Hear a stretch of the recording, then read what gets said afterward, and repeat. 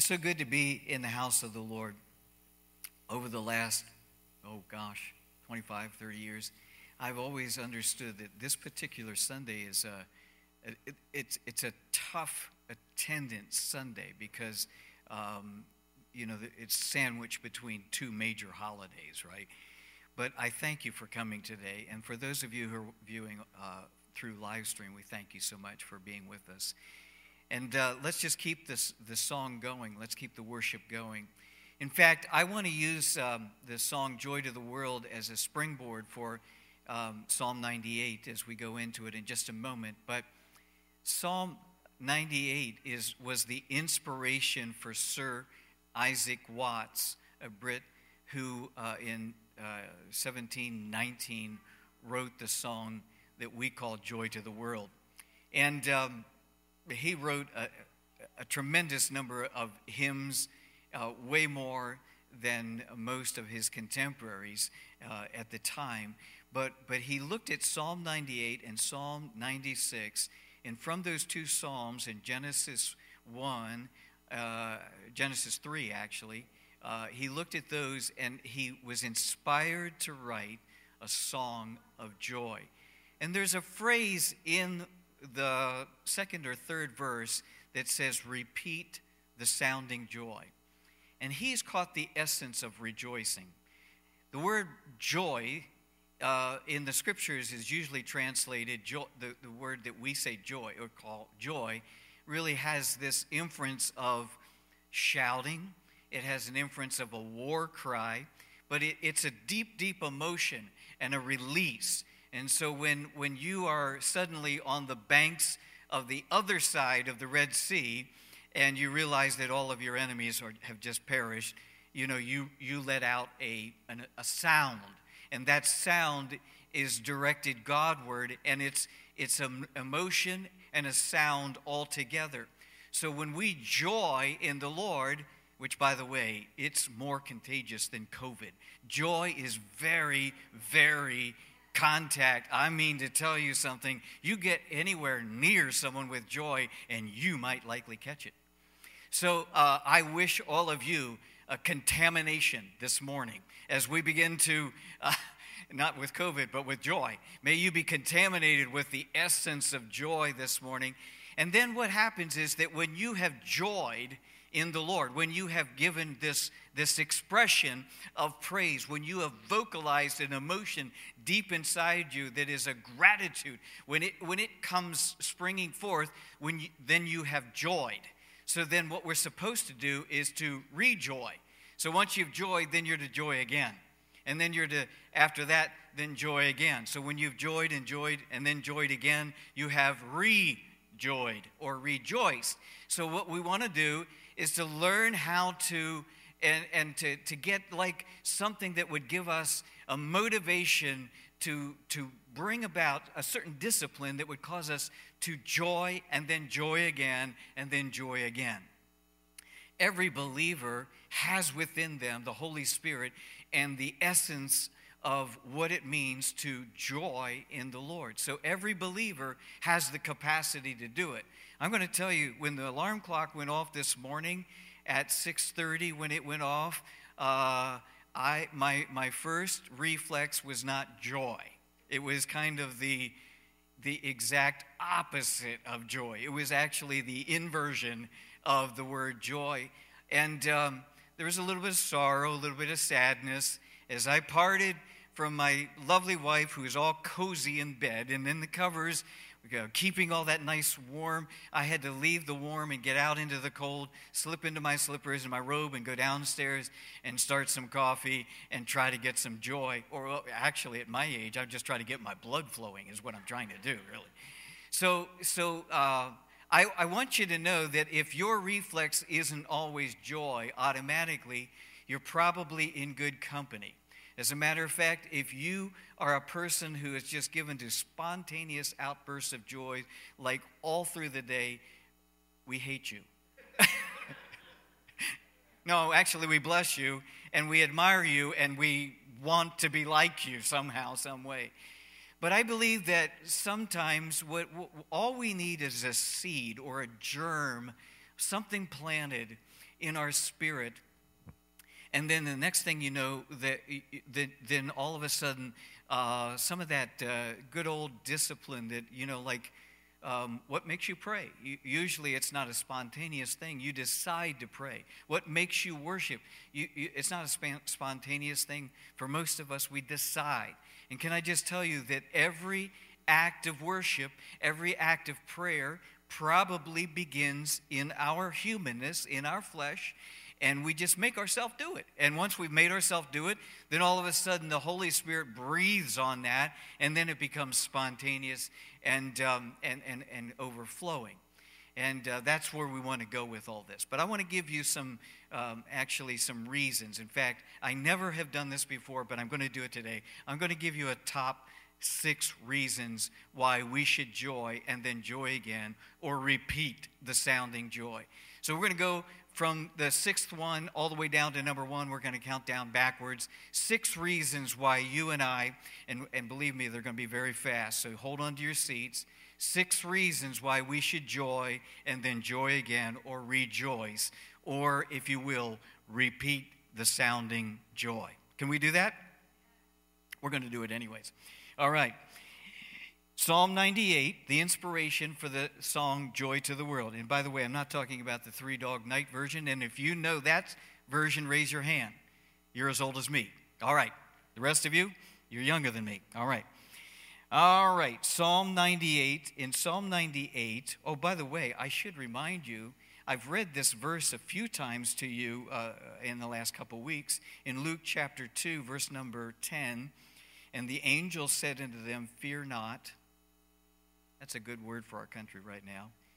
Behold, I bring you good tidings of great joy, which shall be to all people. It goes far and wide, and it takes away our fear. Why not rejoice in the Lord? And again, I say rejoice. Psalm 98. In fact, Carrie, if it would be possible, I'd like you to put verse number 9 up there. In Psalm 98, verse number 9, the 6th reason, of the top 6 reasons from Psalm 98 that we should rejoice is the Lord is coming, and he's coming as a judge. Now, you're supposed to rejoice for that. The Lord is coming, and he's coming back as a judge. All right, there's 2 sections. Well, let me just say it this way. There's a whole lot of things about the Lord's return I don't understand, but there are 2 parts of it that I do understand. Very clearly, no matter what your position is, there is 2 things that you can count on. All of us agree on these 2 things. That when the Lord returns, 2 things are going to happen. One thing is that he will be with his people, which is a good thing. He's coming back for his bride. I trust that you belong to the body of Christ. If you belong to the body of Christ, you're part of the bride that Jesus is coming back for. And believe me, as much as I enjoy life right now, and I would live this way, the way I'm living right now, I'd live this way 500 years. I'd live this way 600 years. I'd live this way for eternity, because my relationship with my wife, my family, this wonderful church, and people around me, and my relationship with God is such that I could live this way for 600 years. I could just keep doing it. I really could.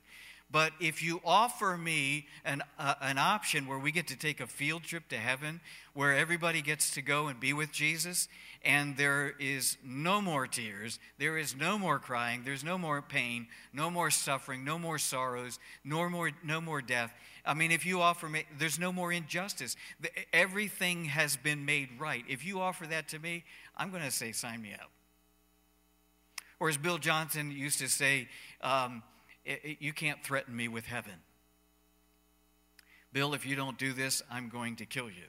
You can't threaten me by going to Jesus, all right? You can't threaten me with heaven. So when the Lord returns, 2 things are going to happen. One you're going to really, really like, and that is that you'll be with Jesus. The second thing is that he will judge the world.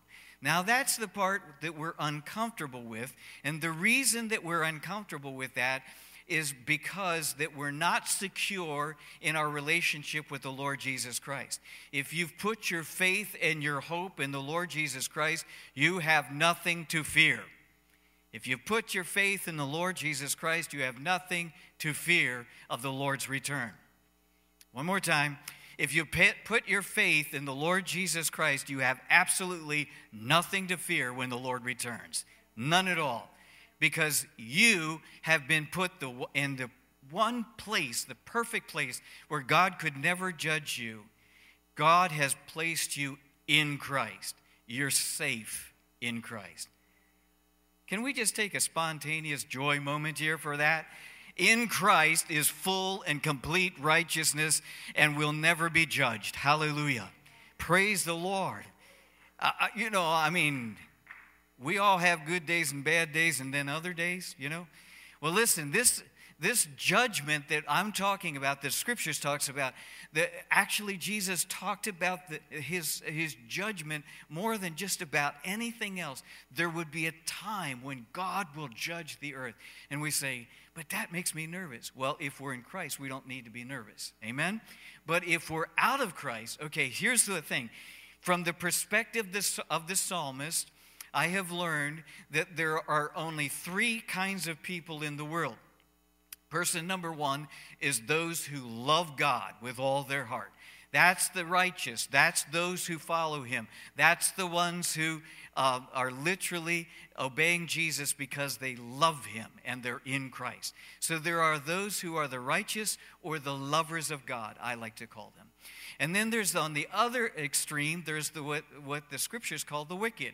Now, that was hard for me because, I really want to love everybody, and I want to believe that God loves everybody, and I know that he does, but I also know that he is just. So that group of people, and I believe it's a smaller minority than we actually think, there's a group of people who actually, the reason we call them the wicked, the Bible calls them that, is because they're the polar opposite of those who love God. They hate God. They hate everything that God stands for. They hate everything that is good and righteous and just. Everything of a Judeo-Christian value and ethic and worldview and things that we hold dear and near to us, they hate it. I can't imagine it, but I've met a few of them. There are people who literally hate God. Can I get you to say amen to that? There are people who literally hate God. You need to be good with that. We need to be good with that. The Scriptures say that clearly there are lovers of God and then there are haters of God, and they're the wicked. The saddest thing I can think of today, right now at this moment, is that the vast number of people do not love God nor hate him. The vast group of people are in the middle. They're the indifferent. They're the ones who either don't know, don't care, haven't an appetite, or God has not touched them yet, or we have not reached them yet. Now, that's probably the saddest thing. I'm not as sad that there are people who are wicked, because if there isn't wicked in this world, then I don't know how to explain some of the things that happens. But let me just tell you that if you accept the worldview that the Bible presents, that there is a category of people that we do not get to name, the Scriptures would call them, God would call them, the wicked. So there's the lovers of God, there's the haters of God, and there's a vast group in the middle. So the judgment of God, guess what it's about? It's about judging the wicked. Now, there's people in the middle, oh my gosh, those are the ones we need to be praying for. Those are the ones we need to be reaching. Those are the ones that we need to be witnessing to, right? I mean, that's because who knows where they stand in God's eyes. I don't know that, so I'm not going to take a chance. I'm just going to share Jesus with the person who's indifferent. And if they're just indifferent, that doesn't mean they hate him. It certainly doesn't mean they love him. Can I just tell you that the word that God keeps giving me for this country right now is, I wish that you were hot or you were cold. I wish that you were lovers of God or haters of God, but not this in the middle stuff has got to end. And I pray that we, during this special season and time that we're in right now, and the things that we're going through, I pray to God they cause us to run to Jesus. The sixth and most of the top 6 things that we should rejoice over, the 6th one is that Jesus is coming, and he's coming as the judge. By the way, just one little footnote to that. if you've ever encountered injustice, and if your heart has ever been broken by it, if you have ever been the recipient of injustice, if you've ever longed to see wrong made right, you should love the appearing of Jesus. You should love the appearing of Jesus. Okay, that's a hard sell. Let's move on to number 5. But I think you'll get good with it over time. And by the way, I just want to tell you that information has been something that the Lord has stirred in my heart over the last couple of years as I've prayed the Psalms. As you pray the Psalm, there are literally 3 categories of people. Those who love him, those who hate him, and that big majority of people who are indifferent in the middle. Top 6 reasons. The 5th one, this one you might get a little happy over, is the Lord reigns. The Lord reigns. He is reigning. That means that he is the, I won't say undisputed Lord of the universe. There are those who would dispute it. On the earth, there are kings or governors or presidents or political powers, people that rule. The scriptures use the phrase king. Let's just stick with that one. Okay, so on the earth, kings reign. They have dominion over people. But you know what? That there's something that reigns over kings that even kings cannot fight. It's death. 2 things rule on earth: kings and death. In heaven, guess what rules? God. And Jesus came to the earth, and he didn't come to cross swords with any political power or any king or any government. He just came with his own kingdom. And he died for sins, and then on the 3rd day he rose again. He defeated not only this system, but he also defeated sin and death. That's why we call Jesus Lord.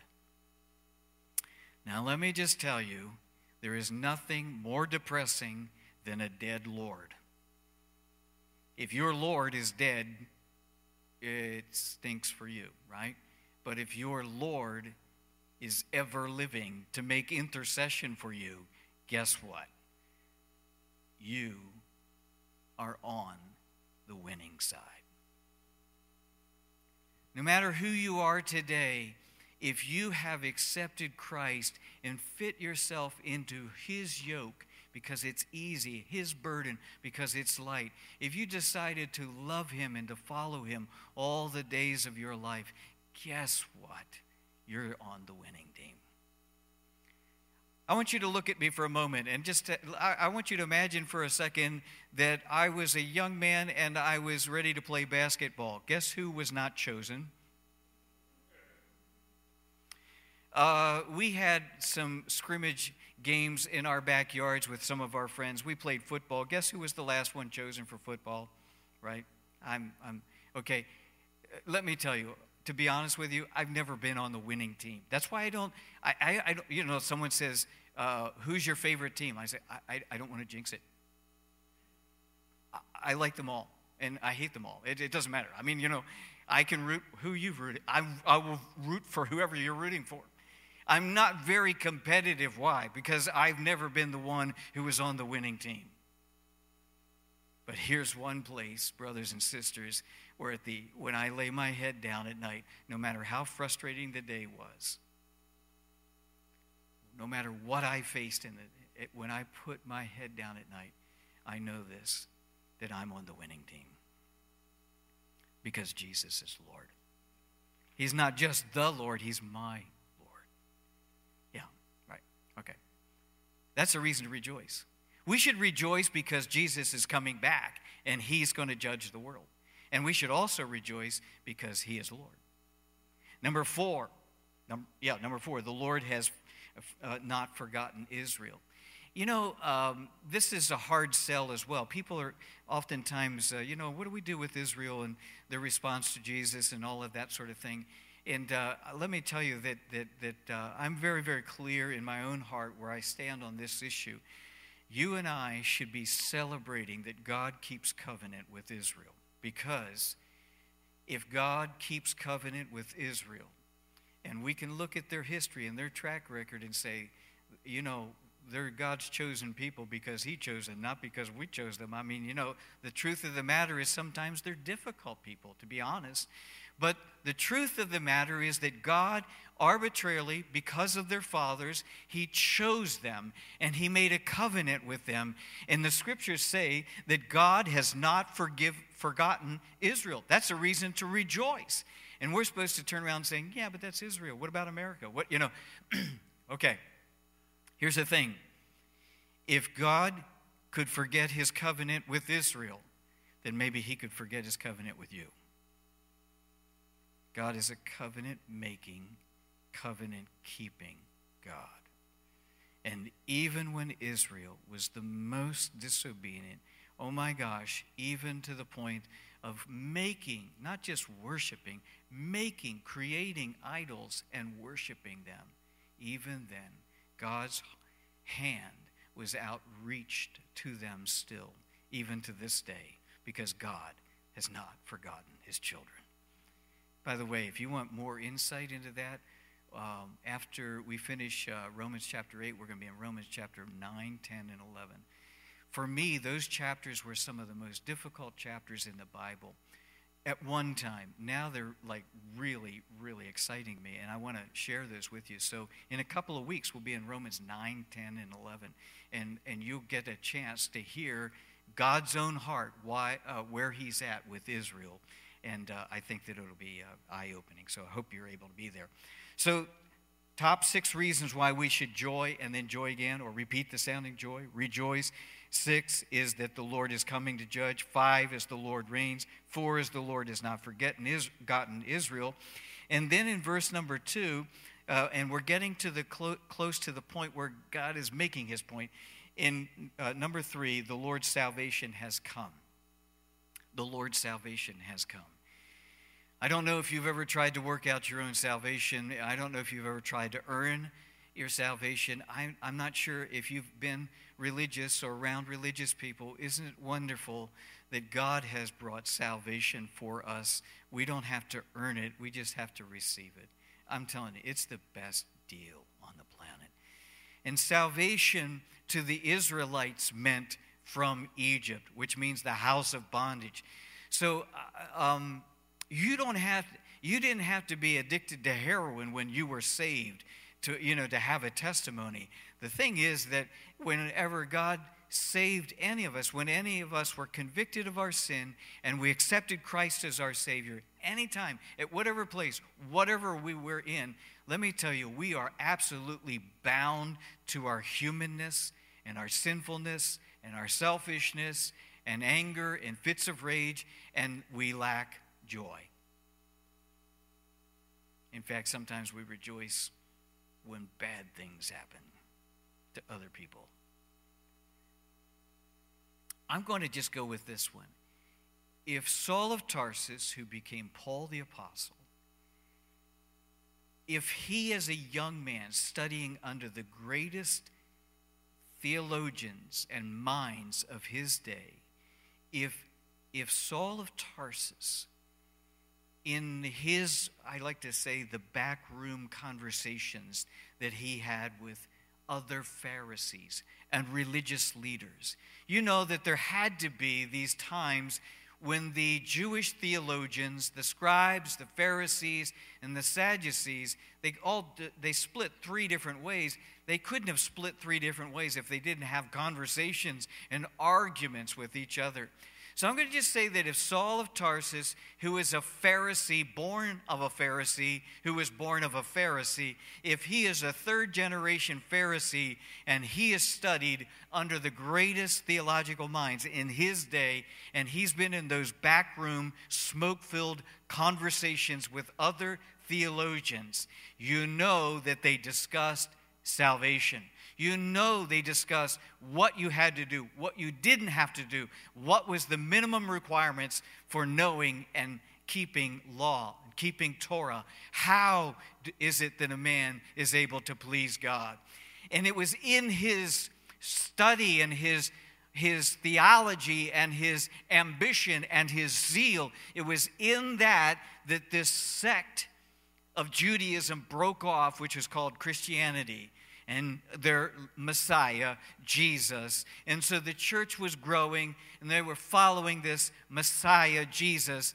And you know that Saul of Tarsus and his friends talked about it, and they tried to figure out what to do with Jesus, who was crucified, then was resurrected, then he couldn't find his body, and then, this thing's going like wildfire across the country. You know that Saul of Tarsus was an exceptional young man because he said in his mind, if my Torah is true, and if my understanding of keeping law is correct, if my understanding of God is correct, then that understanding is wrong, and therefore it is idolatry, and therefore it is blasphemy, and therefore we must stop it. He started with, we must stop that, until he got to the point where he's like, we must kill that, we must destroy that, we must arrest them, we must kill them, we must finish this thing. So his theology and his religiousness drove him to the point of insanity, which is what religion will do to you. And it wasn't in his theology, it wasn't in his back room that he met Jesus. It was in his rebellion against God that God, in his great love and mercy, appeared to Saul of Tarsus. And Saul of Tarsus suddenly said, "Who are you, Lord?" And this great imagery that is in my mind is that Saul of Tarsus stretches out his hand because he's now blinded. Not by murder, not by ambition, not by bigotry, not by hatred. Now he's been blinded by the brilliance and the beauty and the wonder and the glory of Jesus Christ. And suddenly everything he knew was wrong. And in that moment, he had to humble himself.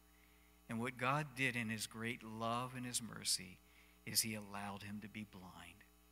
And I want you to just catch this for a moment, because if you've never had this moment, I pray that you do. He held out his hand and he said, "Someone lead me. Someone guide me. I don't know anything now. I thought I knew the Bible. I thought I knew God. And now I know nothing. Would someone lead me?" And someone took his hand and guided him down to Ananias' house. And there Ananias spoke to him about Jesus. And when Ananias explained to him who Jesus really was and how that he was the fulfillment of Torah, then suddenly the scales fell off his eyes and he was converted. The man who one day knew everything, the next day turned into just a venomous, murderous shred of humanity, and then in a moment became a born-again believer and a follower of Jesus Christ. And his heart was tenderized and soft and pliable. And now he loved God not with laws, but with his whole heart, with the power of the Holy Spirit dwelling inside of him. The reason we should rejoice is because the Lord has brought salvation. I couldn't save myself. You couldn't save yourself. It doesn't matter what you were addicted to or not addicted to. We were addicted to our humanity and our sinfulness nonetheless, and could not save ourselves. That is reason number 3 that we should rejoice. Reason number 2 is that the Lord is the victor. This is even one step closer to the goal here, is that Jesus Christ is the victor.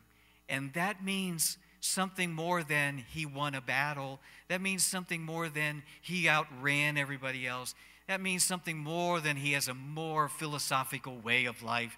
It means that Jesus literally stepped into human flesh. And according to Romans chapter 8, he actually defeated sin where sin had all its power in the flesh. He climbed into humanness. He died for sin. He died as a man for men, but not as a sinner. He died for sinners, but not as a sinner. And when God looked at the sacrifice of his begotten Son, his eternal begotten Son, his wonderful, most prized, his only begotten Son that came willingly and died for humanity, Father's heart is grieved, it's broken. But it wasn't required under law for the person who died for sin, or the sacrifice that died for sin. It wasn't required that they stay dead. They just needed to die for it. And because Jesus was sinless, dying for us, not for himself, the grave had no authority over him. So the Father said, in his holiness, in his justice, in his righteousness, in his love, in his vengeance, he said, wake my Son up. Holy Spirit, go breathe on the corpse and bring my Son back from the grave. And when the Holy Spirit entered through the rock into the tomb, into the heart of Jesus, and began to use up his physical body that was dead, began to transform it into an eternal body, Jesus walked out of there alive. He's the victor over death, hell, and the grave. Even in the grave, the scriptures teach us that he was somehow, some way, even in the very pit of hell, somehow, some way, rescuing sinners. There is no Marvel comic like that. There is no Mandalorian like that. There is no, just fill in the blank. There's no Wonder Woman like that. There is no Avenger like that. Jesus is the absolute total victor over all that faces us. And you know what I do? I put my arm around him and say, I'm with him. I'm with him. I'm with him. His victory is now my victory. You're a hard crowd, man, I'm telling you. You should be like rejoicing. We're like on number 2 already, and like we should be counting down and all the reasons to be joyful. Yeah, I know. Do you know what the truth of the matter is? I need to take Psalm 98. I need to take these things and I need to process them. I need to pray them. See, here's the thing. When I start to pray them, at first they're just words on a page, and then I pray it again. And when I pray it again, then suddenly, somewhere between the coffee and the cold in the room or whatever, so I start waking up. I start getting alert. All of a sudden, I read it again, and the Holy Spirit begins to quicken my spirit. And as it begins to quicken my spirit, suddenly, like Jesus' story becomes my story, Israel's story becomes my story, Samson's story becomes my story, David's story becomes my story, Samuel's story becomes my story, Paul's story becomes my story. Do you understand? The Word of God is absolutely eternal. And it is powerful and will continue to be powerful. It will remain true even when the earth is gone. It will still be true. And when I begin to repeat the stories, when I begin to repeat the Psalms, when I begin to repeat the Word of God, and all of a sudden the Holy Spirit breathes on something. Okay, so here I am. Let's just say I'm running. I have more month than money. I have more day than I have strength. I have more challenges than I have wisdom and capacity. When I'm in those moments, all of a sudden God is able to rise up, and I become David, slinging my sling with my stone, and my giant is being killed. My giant is being felled. My mountain is coming down. My valley is being filled, All of a sudden, these things become my things. And the Holy Spirit is able to then, this is what David was mentioning just a while ago, is that we have to find something deeper inside of ourselves. We have to find some faith inside of ourselves, and to begin to put that forward. We put our faith forward, and we begin to hang on the faithfulness of God. And when we begin to activate our faith, then suddenly the things that God has done, He can do. And the things that He has done and can do, He will do. And He begins to do. I'd love to take the time to go through story after story, testimony after testimony. Let me just give you one. Recently, I was in a board meeting in a different ministry, and we had a big chunk of money we needed to raise. We had promises, but we didn't have the money. And we had an opportunity to buy a building, and the difference between the promises and the building was only like $12,000 or $15,000. I raised my hand and I said, I've got $12,000 to $15,000 worth of faith to believe for the building. Let's just buy it. Well, you know, when you the lone voice in the room, it's kind of interesting because they're thinking about what's promised, not what we have, you know. And as we're going through this thing, all of a sudden, there was a little bit of discussion, and then they were looking to me like, why do you believe that way? And I was like, okay, look, I don't need to have faith for all that other stuff. You guys have already gone out and worked for that. Those are things that are promised to us. So I'm going to believe that those promises are true. I only need the faith to believe the distance that we don't have yet. And they're like, that's ridiculous accounting. And I said, no, it's faith. This is how faith works. I don't need to have faith for $1 million right now. I only need to have faith for 15,000. The Spirit of God touched us all, and suddenly we're like, let's take a vote. It was almost unanimous, which is really, really, it doesn't happen very often. Almost unanimous. Yeah. On Christmas Eve, I got a text or an email. I forget which. I think it was an email. All the money has come in. All the money has come in. All the money has come in. It's in the bank now.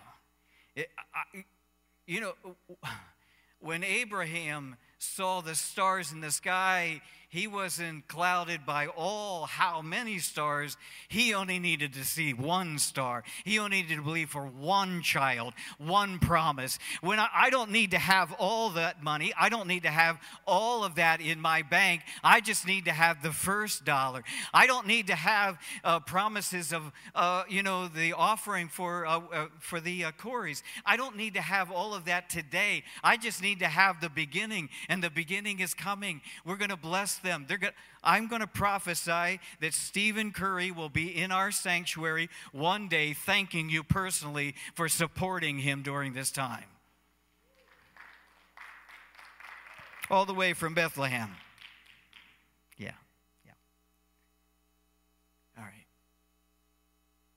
We are out of time. No, we're not. We're still good. I got one more point, and we're going to be done.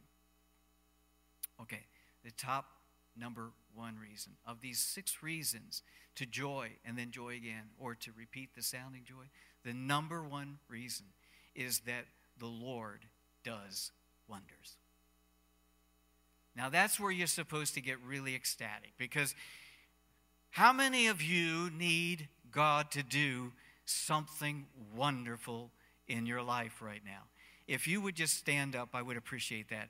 If you need God to do something wonderful, seriously, Pastor, there is something I'm believing for right now, and it has to happen, and it would be wonderful. Why don't you just stand up with me?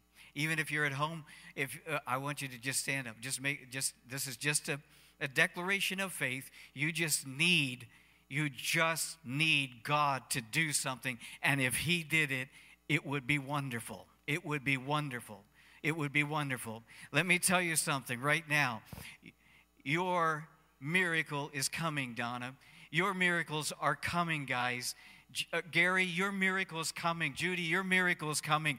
Guys, your miracle is coming. And you know how I know it? Because God did it in the past. He'll do it in this day today. He did it once before.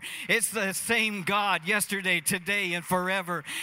I want you to just begin to, right now, in this atmosphere, in this moment, I'm going to ask everybody to stand up around you. And if you're not too afraid, put a glove on, touch them on a shoulder, or put a piece of paper, a shawl, or something over their shoulder so you don't make contact with them, for goodness sake. Put your hand on their shoulder. Let's believe God together. In this moment, I am here to declare today, in the name of Jesus Christ, that if you will rejoice, God will respond. If you will rejoice, God will respond, because the God who is the same yesterday is the same today, and he'll be the same forever. The one who did it in Moses' day will do it in your day. I don't care what the problem is. I don't need to be, I don't need the details. I don't need to know the information. I don't need to know sometimes people give me too much information. I don't need. Listen, there's a reason why I'm not a healthcare worker. God bless them. I don't need to know medically how your body works, because I believe Jesus heals. I don't need to know how things function. I believe that Jesus heals. Let me get a drink of water.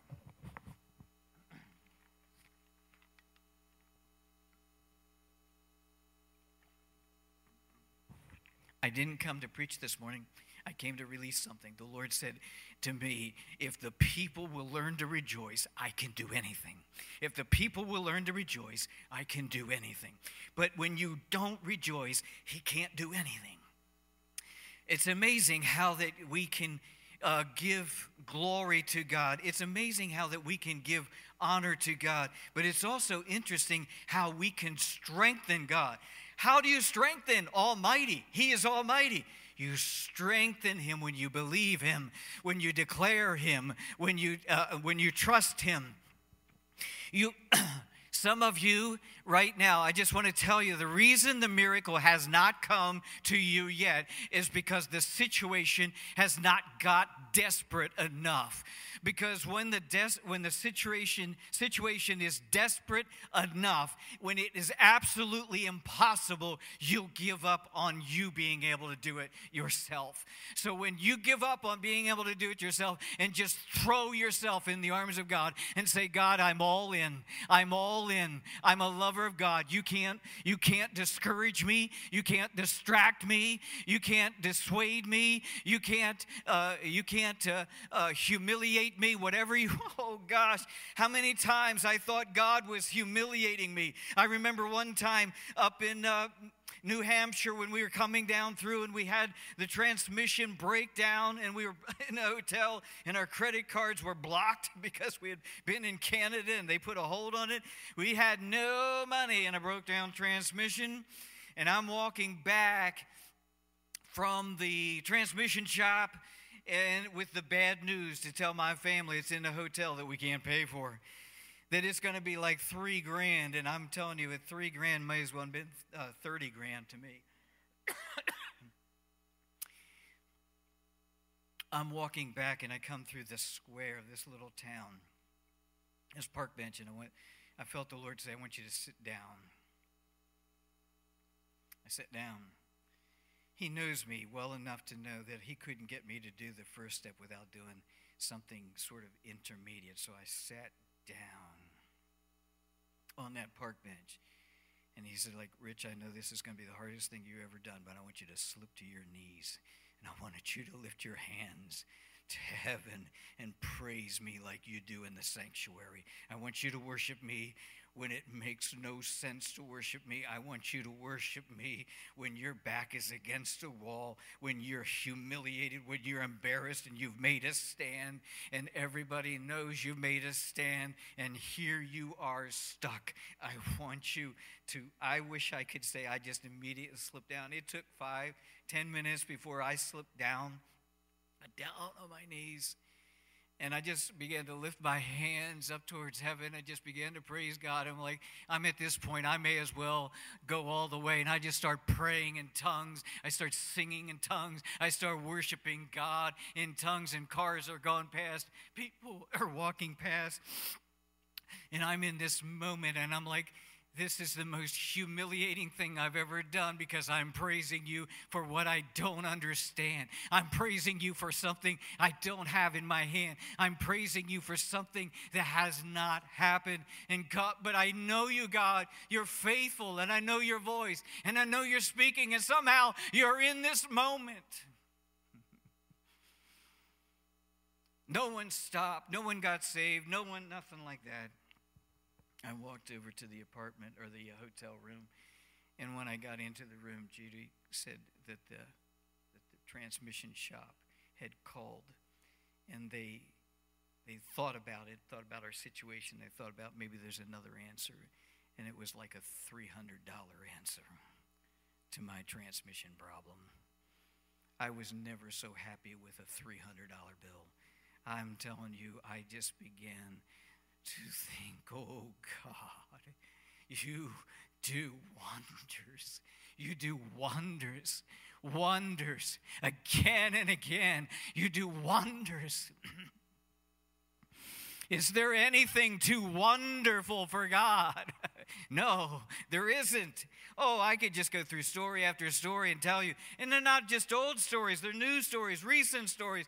Let me just tell you, God is faithful. What he's done, he will do. Get his promise. Hang on to him. Hang on with all your life.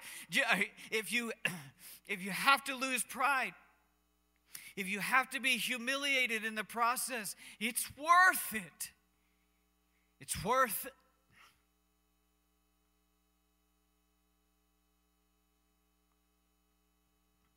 Father, I pray in the mighty name of the Lord Jesus Christ that you begin to release faith in this house. You begin to move across the airwaves, Lord Jesus. You begin to move online, touching people, Lord Jesus, right now.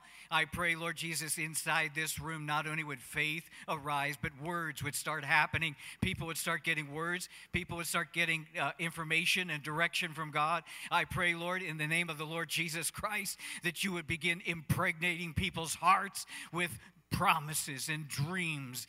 Lord, begin to speak into the depths of our heart. Lord, begin to move in powerful and wonderful ways. Begin, Lord Jesus, revealing to us promises for our children and our children's children and children yet to be born. Father, I pray in the name of the Lord Jesus Christ that you would begin raising up the church. Begin raising up the church, not just Cornerstone, but the church in central Pennsylvania. Not just central Pennsylvania, all of Pennsylvania. Not just Pennsylvania, but the eastern seaboard, not just here, but all across this country. Begin moving in power and wonders. Hallelujah. Hallelujah. We should rejoice in the Lord because the Lord is coming, and he's coming to judge the earth. The Lord reigns. We should rejoice because the Lord reigns. We should rejoice because the Lord has not forgotten Israel. He'll not forget you. We should rejoice because the Lord's salvation has come. We should rejoice because the Lord is the victor. He's always the victor. He can't be anything but the victor. He will never, ever humble himself and bow and take up the towel again. Today he sits on the throne as the King of Kings and the Lord of Lords, and nations will come and bow before him. Kings will come and bow before him. Agnostics will come and bow before him. Atheists will come and bow before him. Secularists will come and bow before him. Oh God, this country will bow before him. Every knee will bow. Every tongue will confess that Jesus Christ is Lord, and he does wonders. He does wonders. He does wonders. Hallelujah.